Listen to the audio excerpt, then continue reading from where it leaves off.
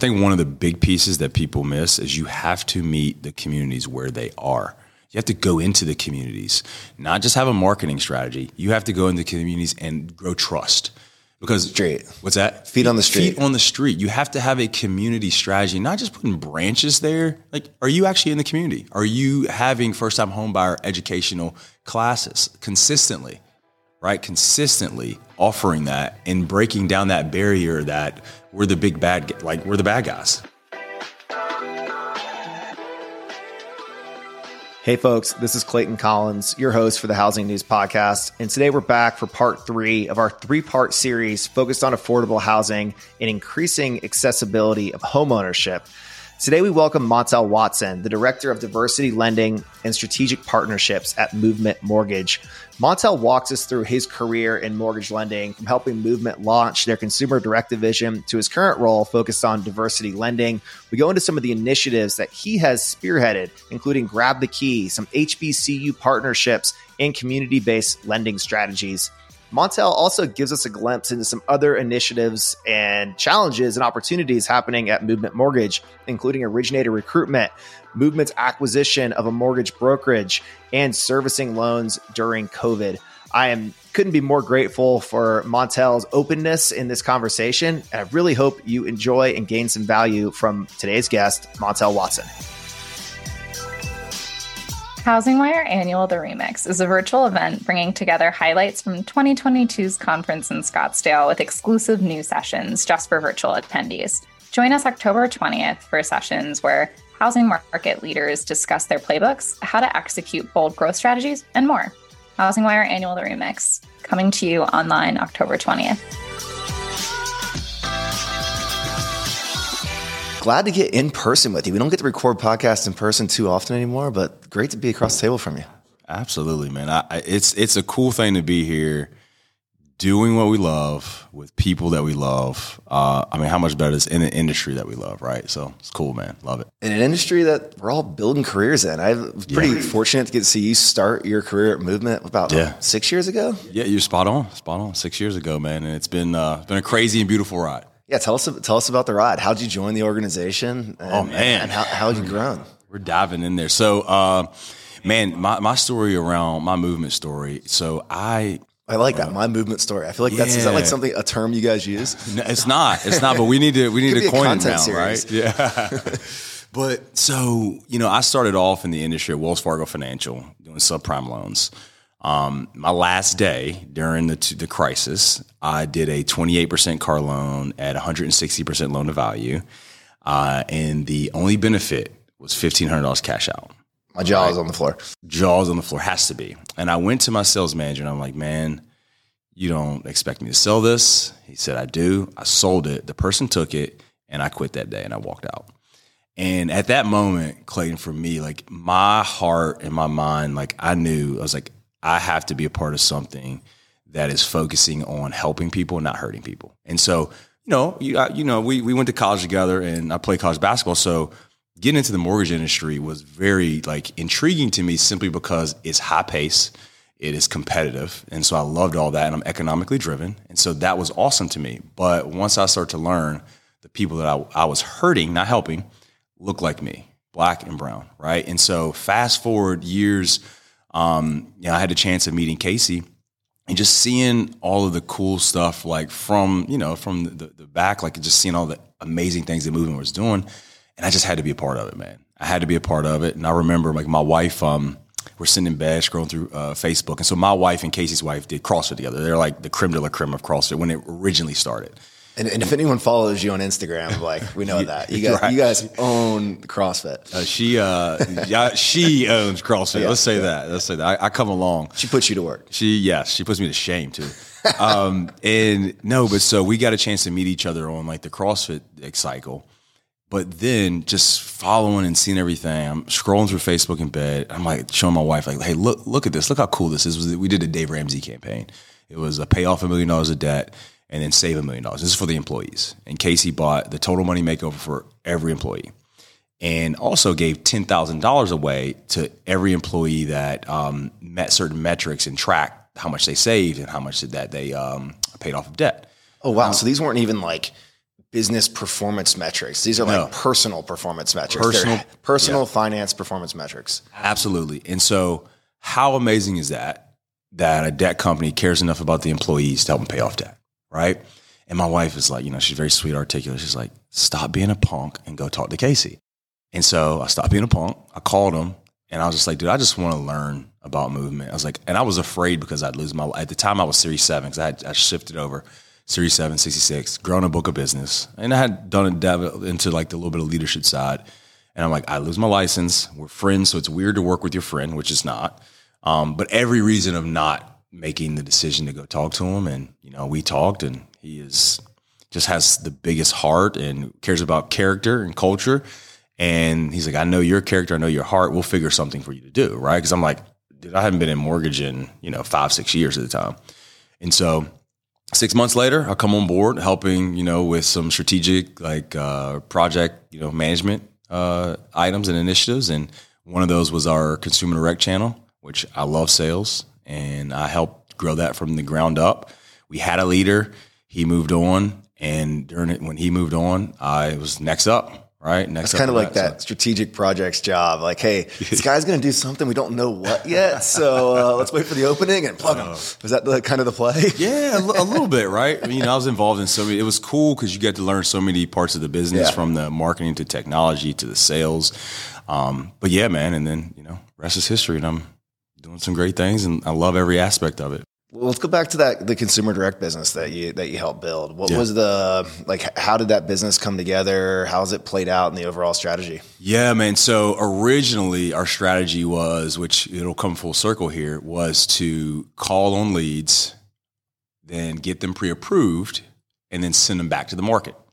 Our sales team loved it, right? They absolutely loved it because you're giving them a potential deal that they wouldn't have had and then being able to refer that to their agents. Right. And so that solidifies and creates a stronger relationship with the agents and also helps you grow your agent relationships. Right. And so that's how we started. We obviously transitioned to a new acquisition strategy where you start buying, your normal lead players, your lending trees, Bankrate, et cetera, Zillow. And during COVID, we jumped into the servicing game.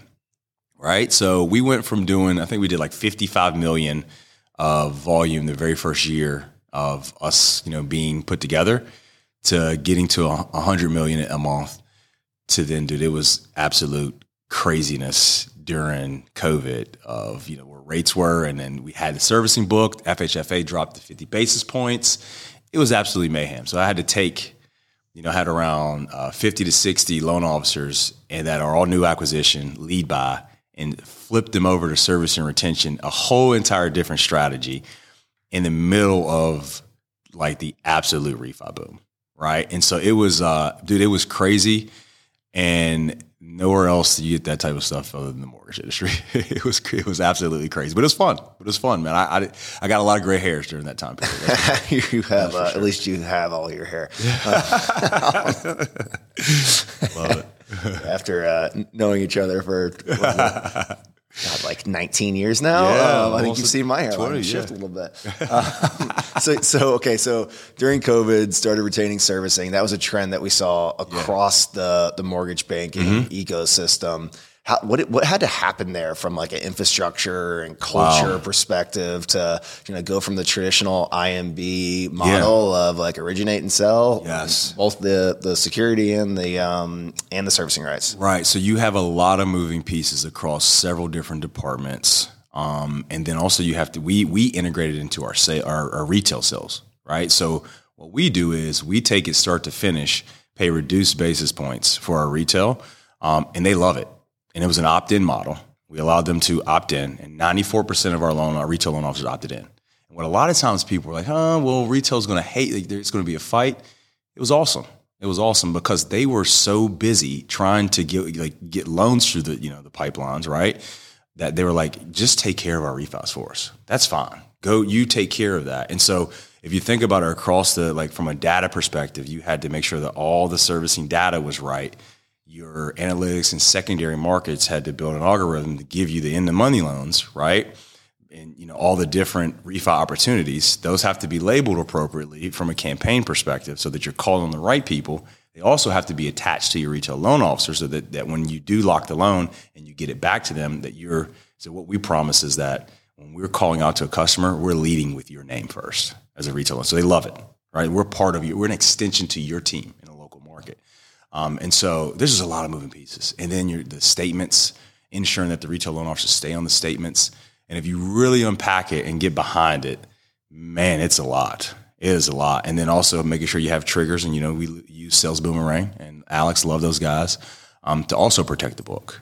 And then your marketing strategy, like what marketing strategy or message are you sending the right buckets of segments when it comes to your book, so that when a message comes across that it actually benefit them, that they're actually calling you first and not calling, a competitor. So there's a lot of moving pieces, man, but it was fun. It was challenging. So anytime you get to do challenging and new work, it's amazing. And then your sales training, like you have to train differently what the conversation flows like, the products, right? Like it was a little challenging because you're having to do some of the FHA streamlines that people have never done. Your EARLs, like your VA, like, so it was very, very challenging, but I look back on it and I talked to some of the guys that, and ladies that I led, like they all are very appreciative of going through it because ain't nothing else coming that was more difficult than that. That's the way we look at it, right? Yeah, building something new and with your unique culture with everybody down there in South Carolina. Yeah, man. So it was fun. It was fun. So I know as we look across kind of the broader trends in mortgage banking, we're starting to see some people start to find liquidity in those servicing rights. Is that a trend that we're seeing play out at Movement as well, or is there a commitment to long-term servicing? And definitely a commitment to long-term servicing. I think that, we look to take advantage of opportunities when they pop up, but our long-term commitment is to the servicing rights, right? And having those customers for life. We want to have customers for life. But yeah, man, we're committed. We're in it. We're in the servicing game now and ready to protect our book, right? All right. Well, I guess you did a good job building that consumer direct business because you jumped into a new opportunity as Director of Diversity Lending and Strategic Partnerships. Yeah. Tell us more about this role, what your charge is as Director of Diversity and Strategic Lending. Yeah, so you got to hear a little bit of my story, right? And that is what's driven me to, even while I was doing the consumer direct strategy and leading that, I was just passionate about this. So, Casey and I had some conversations, and this is when it was very visible and talked about frequently, some years back around homeownership rates in the Black community, right? Around, it started becoming a hot topic in like 18, 19-ish, right? You start seeing it more consistently. And so, for us, we were like, okay, we need to do something, understanding that homeownership rates are what they are in the Black and Hispanic community. So let's attack it. And so I just went in, immediately. Even though, it wasn't my technical role, it just started to learn from our loan officers, learn from our customers, learn from our realtors. It's like, what exactly do we need, right? What do we need? And then, what kind of birthed out of that is what we have now, which is Grab the Key and Community Dodd. But fast forward, man, as you got to hear a little bit about the COVID and servicing and leading that. During that, I was like, Casey, man, I love this. I'm extremely passionate about the diversity side of helping diverse communities get into homes. But I'm drowning. We gotta hire somebody full time to do it. And he was like, completely agree. Let's do it. A week later, he called me back. He's like, all right, I got the person to lead it. I wanted to be you. And so I'm like, okay, let's go. Right. And it was bittersweet, right? Because I'm extremely passionate about this and I love it. I love it. Don't tell him, but I do it for free. Right. but on the other side is like, I think he might hear. Yeah, he might hear this, right? No, but on the other side of it, man, like having a team, leading a team around 100 people, that was awesome. And going through ups and downs and doing that locked arms with people that you enjoy being around, it just builds something, man, that is you'll never forget it, right? And it's to me, it relates to sports. And, when I play college basketball and I lock arms with the guys I play with, it's very similar to that, right? And so I have the love for my consumer direct squad and team, but I am super passionate about what I do. Let's break down some of the drivers for why Black home ownership rates, the stats aren't what they should be. And I'll let you kind of lead what the stats are. Where are we sitting right now? And in some of our lesser served demographics in the homeownership market? Definitely an underserved demographic. And so let's take a step back, right? Let's look at the history in housing. And if you guys get a chance, The Color of Law is an amazing book. I don't know if you've read it yet. I haven't. Amazing book. It goes through the history of housing, and it shows you, as you go through slavery, Jim Crow, whenever America has gone to war a few times in the past, and when we come back from that, you get major expansion, right? And the VA bill. And so you have this major expansion and a lot of families buying homes and getting the VA loan, 0% down, having those massive opportunities to, create generational wealth, right? And the Black and brown community can't be involved because they legally, we couldn't own homes. Right. And then you have blatant, racial issues around those times. And we even find it today, Clayton, where you have the restricted deeds that say, hey, you cannot pass this home to a Black or brown person. Is that in some of those, I'm forgetting the names of the communities, but there was a community in Long Island that was built post-war, and some of those, that early documentation that you referenced still 100%. Kind of rides around in historic records. 100%, right? So if you take a look at, and then the big piece is redlining, right? So the history around redlining and understanding that and being told that these are the areas you have to live in. And a lot of times whenever, the areas were redlined, literally it's hey, if there's a predominantly Black community, let's circle it red. If the community is Black and brown and a mixture of white individuals, let's circle it yellow. If the community is majority, non-Hispanic white, here are your your areas and the prominent areas to live in, right? And so you have that, and then you don't have lending in those communities. And then those communities are also placed around environmental riskier areas. Then you have what you see today. And today we have fair lending compliance that enforces lending in all communities, but there's still long-term repercussions and the values and the environmental concerns you mentioned. I mean, I'm thinking of our home market of Dallas, and it's there's communities that just are placed next to water treatment facilities and stuff that aren't not as desirable as that's not where you want to live, yeah, right? Exactly, yeah. Yeah, and so if you take a look at the market today, and Black home ownership it bounces from 41 to 44ish, right? Which are, if you take a look at it, the same rates of when Dr. King got the Fair Housing Act passed. Yeah. So we understand that, right? Dr. King fought for Black and brown people to legally own homes in the 60s. And the rates are still where they are right now today. We got to, as an industry, we got to take a step back and say, okay, guys, what are different things that we can do? And it's not going to be a flip of a switch, right? We got to dive in long term. We got to spend some time long term, which is where we are in it for the long term, 100% long term, and also understanding that we need partners to be able to execute this. We need to have, you take a look at zoning and how you're going to get different building, because right now we don't have that many homes, right? We're completely behind in regards to home builds, and first-time home buyers are a lot of this community, and affordability is an issue, and you have credit issues, long-term credit issues, and you have long-term traumatic issues where the Black and brown community they pretty much said, this is not for me. I'm not supposed to own a home, right? I had that. Bro, I was in the lending community, right? You heard my story. I heard that story. I went and looked at homes, and I just kept talking myself out of it because historically my family didn't own homes.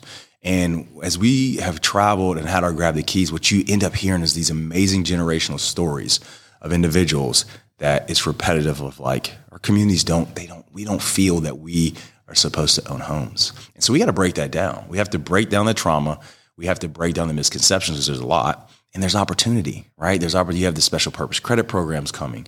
So many different things that are at play where legislation are trying to, you have different things trying to come in, trying to help. And so us as lenders, we need to take another step to do the same. In the very first minute of this podcast, you mentioned the attraction of the mortgage industry, where you can make an impact while also being economically driven. And listening to some of the interviews that we've done at Housing Wire on affordable housing and increasing access to homeownership, one of the terms I really only hear come up when we're talking about serving Black and brown and underserved communities is the American dream. And when we talk about the American dream, we look at a generation and a demographic of people who are striving for homeownership. And that's not something we hear like verbalized when we talk about the white community, which has higher homeownership rates.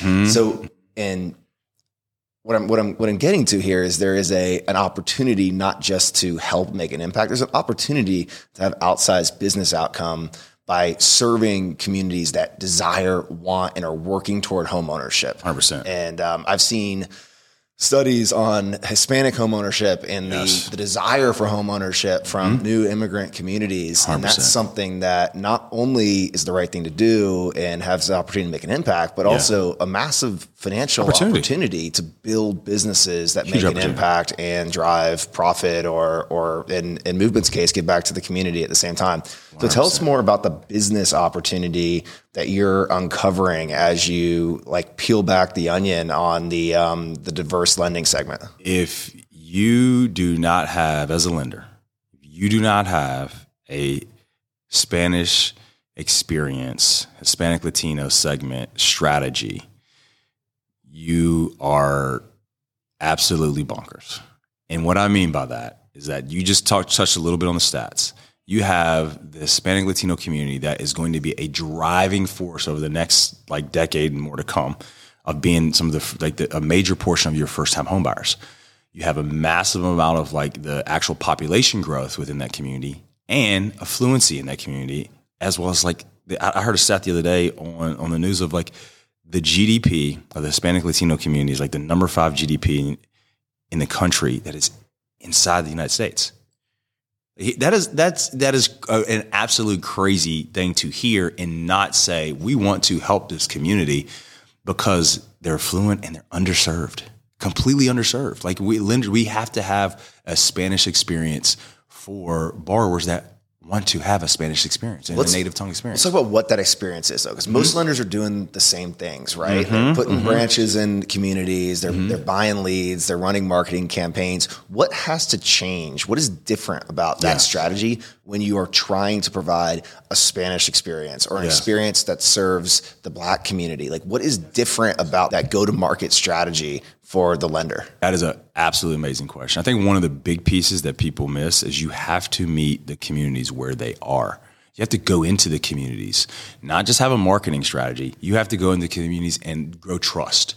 Because what's that? Feet on the street. Feet on the street. You have to have a community strategy, not just putting branches there. Like, are you actually in the community? Are you having first-time homebuyer educational classes consistently, right? Consistently offering that and breaking down that barrier that we're the we're the bad guys. We're not. We're here to help, right? So if you don't have that aspect of it, I think that we are missing the boat. But then you also need to educate and feet on the street your realtor partners, right? Because you have realtor partners that have different thought processes and biases around the type of loans that may come from these communities. Right, so you have to educate on that. It's actually not that hard. We actually can get you approved over here too, right? If it's down payment assistance, FHA, or I-10 loan, whatever it is, we can get those approved as well. That's another piece. You have to have the actual products available to help the community. If you have the products, you got to have the right people, right? If you look at rates for when it comes to your Black and Hispanic loan officers in the industry, we need to have strategies around ensuring that you have the right people and feet on the street. Right. So it is a multi-level strategy of being in the communities, partnering with community relationships. Like you have to have those actually in them. And then products and then people. It's not that hard. It's just whether or not you want to do the work and time to do it. And then lastly is like, okay, now you have the customer, they trust you, they want to take the next steps. What is their experience?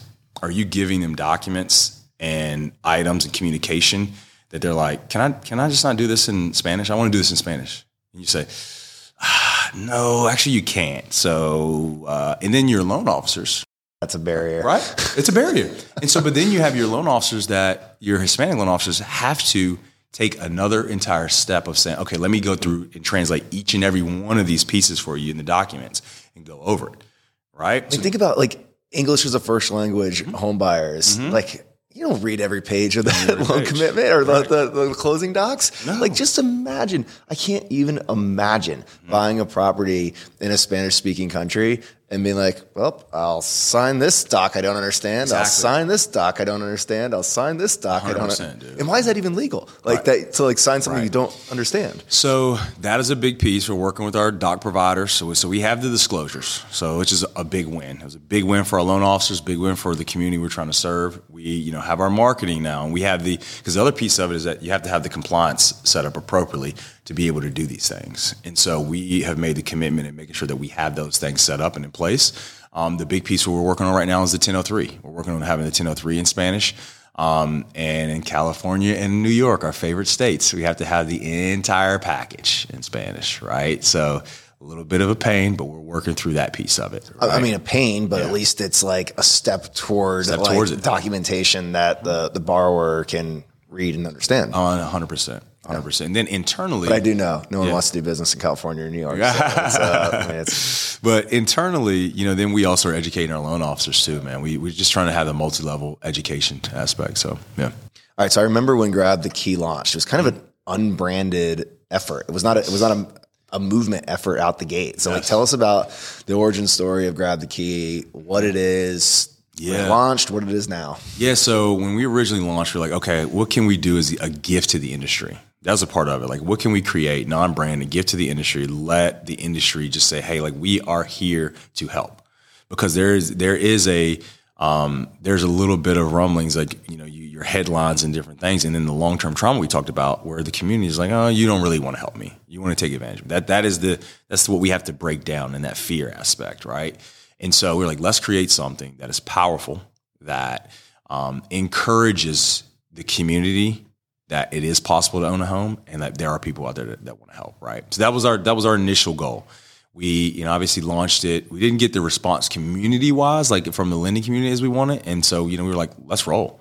Let's put feet in the street. Let's get out in every community. Let's preach it from like as high as we can on why this is important for the communities. And man, it's been beautiful because we started during COVID. Right, so COVID, it was all digital. Back when you're also still running consumer direct and putting together a servicing stragy and like, I'll take on a third responsibility here.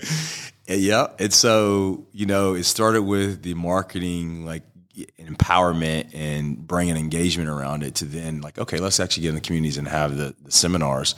And we have two strategies of like your first time homebuyer seminars to educate directly to the community, and then your partners. Right. So the community, we're trying the lending community and the real estate community. So then we have your appraisers come in, we have your title come in, your brokers. And like we just had an event in Boston, a Grab the Key event in Boston, where there is two black appraisers in the sense of ownership. The two black individuals that own appraisal management companies in Boston.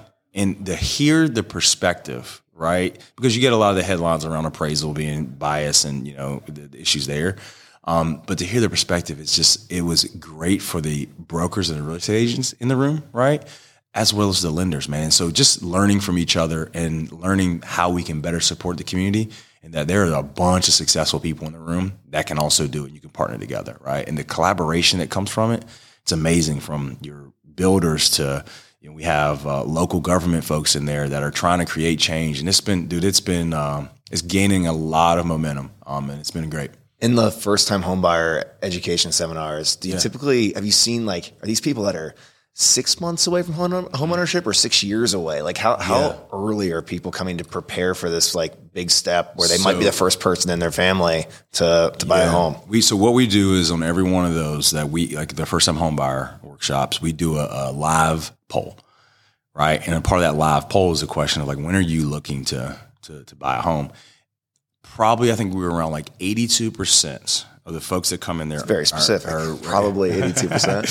82% are looking to buy a home within the next 12 months. Now, after you unpack that, and from a credit perspective, from assets, income, all of that, right? You sometimes get a little bit of a longer cycle, but these are some people that may have never raised their hand to actually go take those first steps. right? This is what we're finding out. And then trying to have different partners to help whenever, because, we're not credit specialists, right? So having the right people in the room to help from a credit perspective, and just having the right agents and just the right partners to help. In many parts of the country, home prices are up 40% since you launched Grab the Key. Yeah, how does home price appreciation affect the mentality and desire of first-time home buyers, specifically from the diverse communities that you're serving in your current role, the desire to enter the homeownership market? Yeah, it's sometimes daunting, right? It's daunting.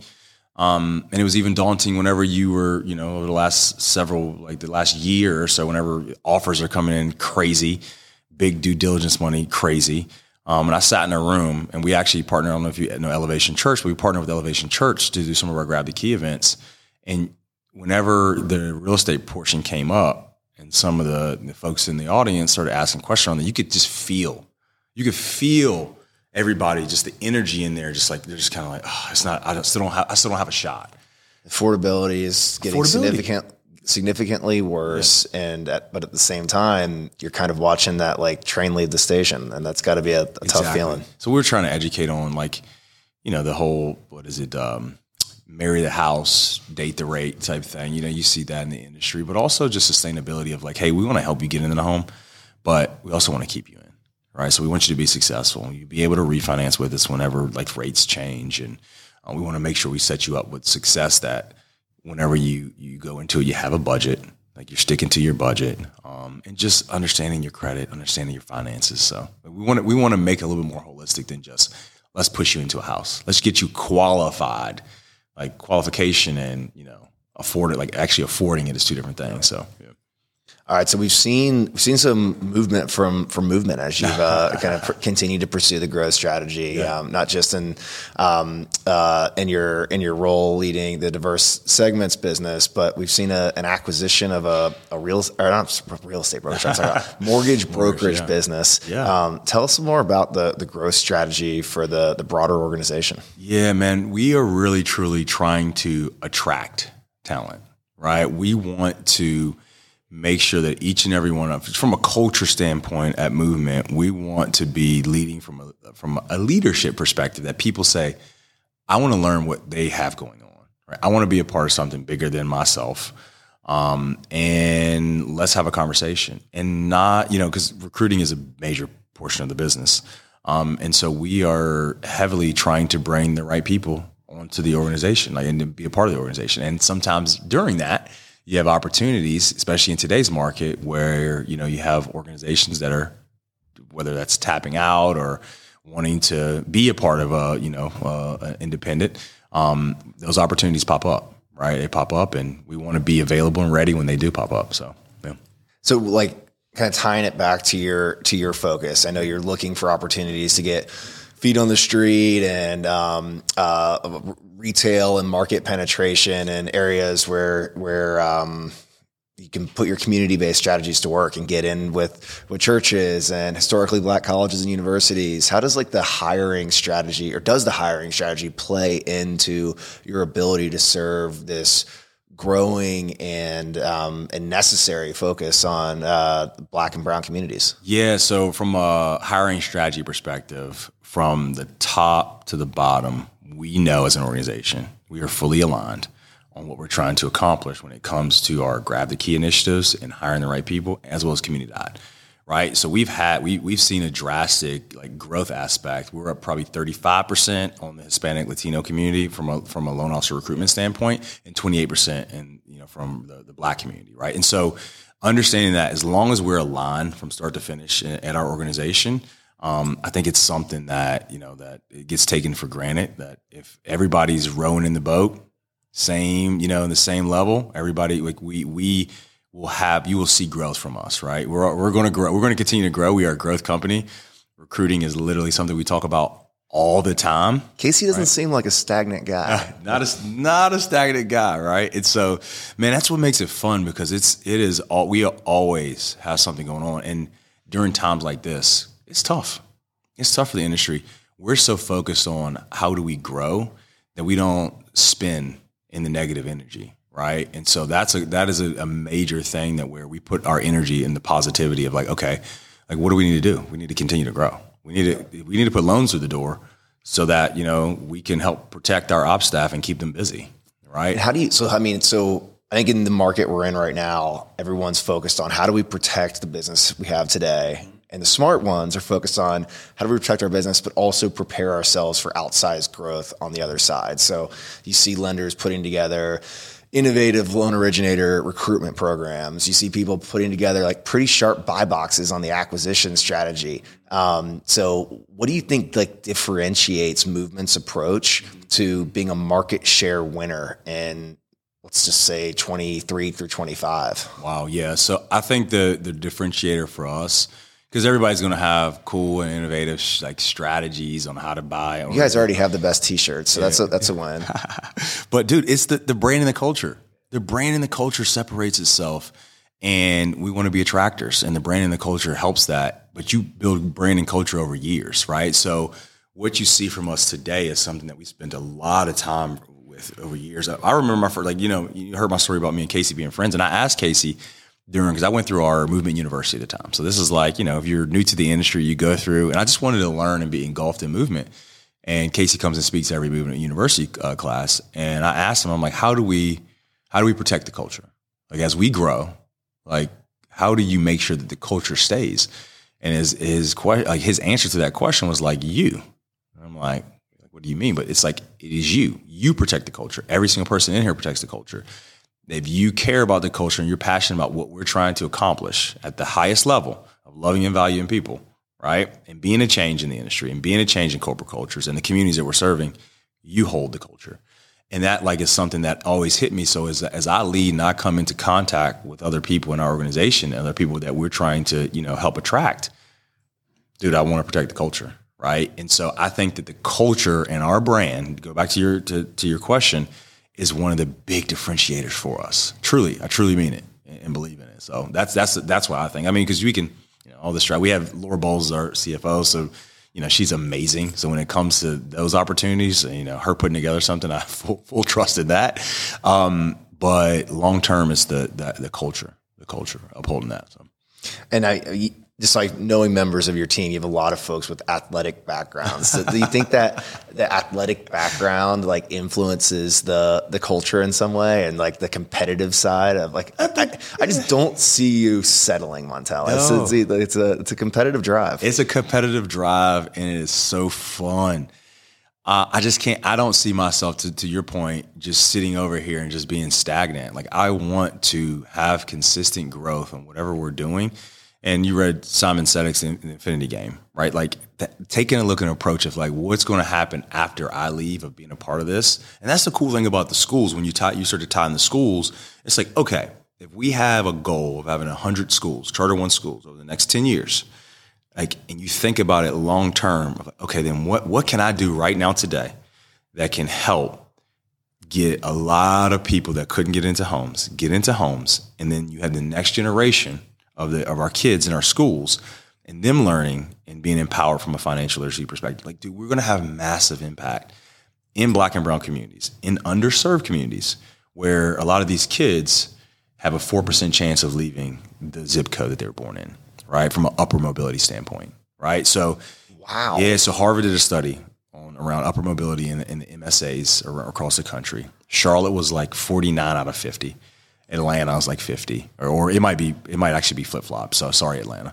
But the moral to that, we talked about redlining before. A lot of those areas, like if you come to Charlotte, like Charlotte looks beautiful. Charlotte is clean. Charlotte is growing. Uptown's gorgeous. Myers Park, South End. You go on the outskirts of Charlotte, where the majority of the Black and brown communities like are living, and right. Those are the areas where they have a 4% chance of leaving where they are. To understand and know that, like, and as a for-profit organization, right, we care so much more about having long-standing, sustainable impact that's where we pour our money back into. So then I also want to pour my energy back into that, right? You know what I mean? So that's a big piece of what we're freaking passionate about, of that long-term game, the infinity game, right? So, and the 4% mobility stat is wild, but if investments done the right way and homeownership becomes a priority, growing up in the zip code you were born in might not be the worst thing if you can own a home and get the job and build wealth. And that strengthens the zip codes that like people historically would consider you want to get out of. Exactly. And let's talk about, like, I think that's a good transition, special purpose credit program, right? Special purpose credit program. It's big right now. You've seen the headlines around it. And a lot of people are seeing that. Consumers, agents, loan officers, and there's a lot of negativity around it, right? But the point that you just made is that you take long-term renters in some of these majority minority census tracts, and now they're giving them an opportunity, right, with down payment assistance, different credits to get into the home, right, and like opening up the box a little bit, like credit-wise. Man, you're gonna give opportunities. These are opportunities to people that have been long-term renting. They're paying somebody's mortgage, right? They're paying somebody's mortgage. Why not pay your own, right? Why not create your own long-term like savings account and have the actual growth from a net worth perspective and create generational wealth while you're living in that community? And there's just so much more to it when it comes like psychologically and the behavior science around it. Like, this is your property now. Like, you own this property. You want to take care of the property, right? You want to protect the community and make sure that the community is safe and the community is clean, like, because you own a piece of it, right? Yeah, man. So I think that's like with the special purpose credit program, like a lot of people see it and hear about it, and you read the comments and different posts on social. But I hope people hear and see that and see it as an opportunity, right? And that they understand that it is possible, and to take that first step of going down the process of owning a home. So, yeah. Montell, I've learned a lot from you today. Thank you. Thanks for having me, man. This is fun. This is fun, dude. Seriously. Could go on for hours. We keep going, man. We can keep going. Do it again. Thank you, sir. Thank you, brother. Appreciate you, man.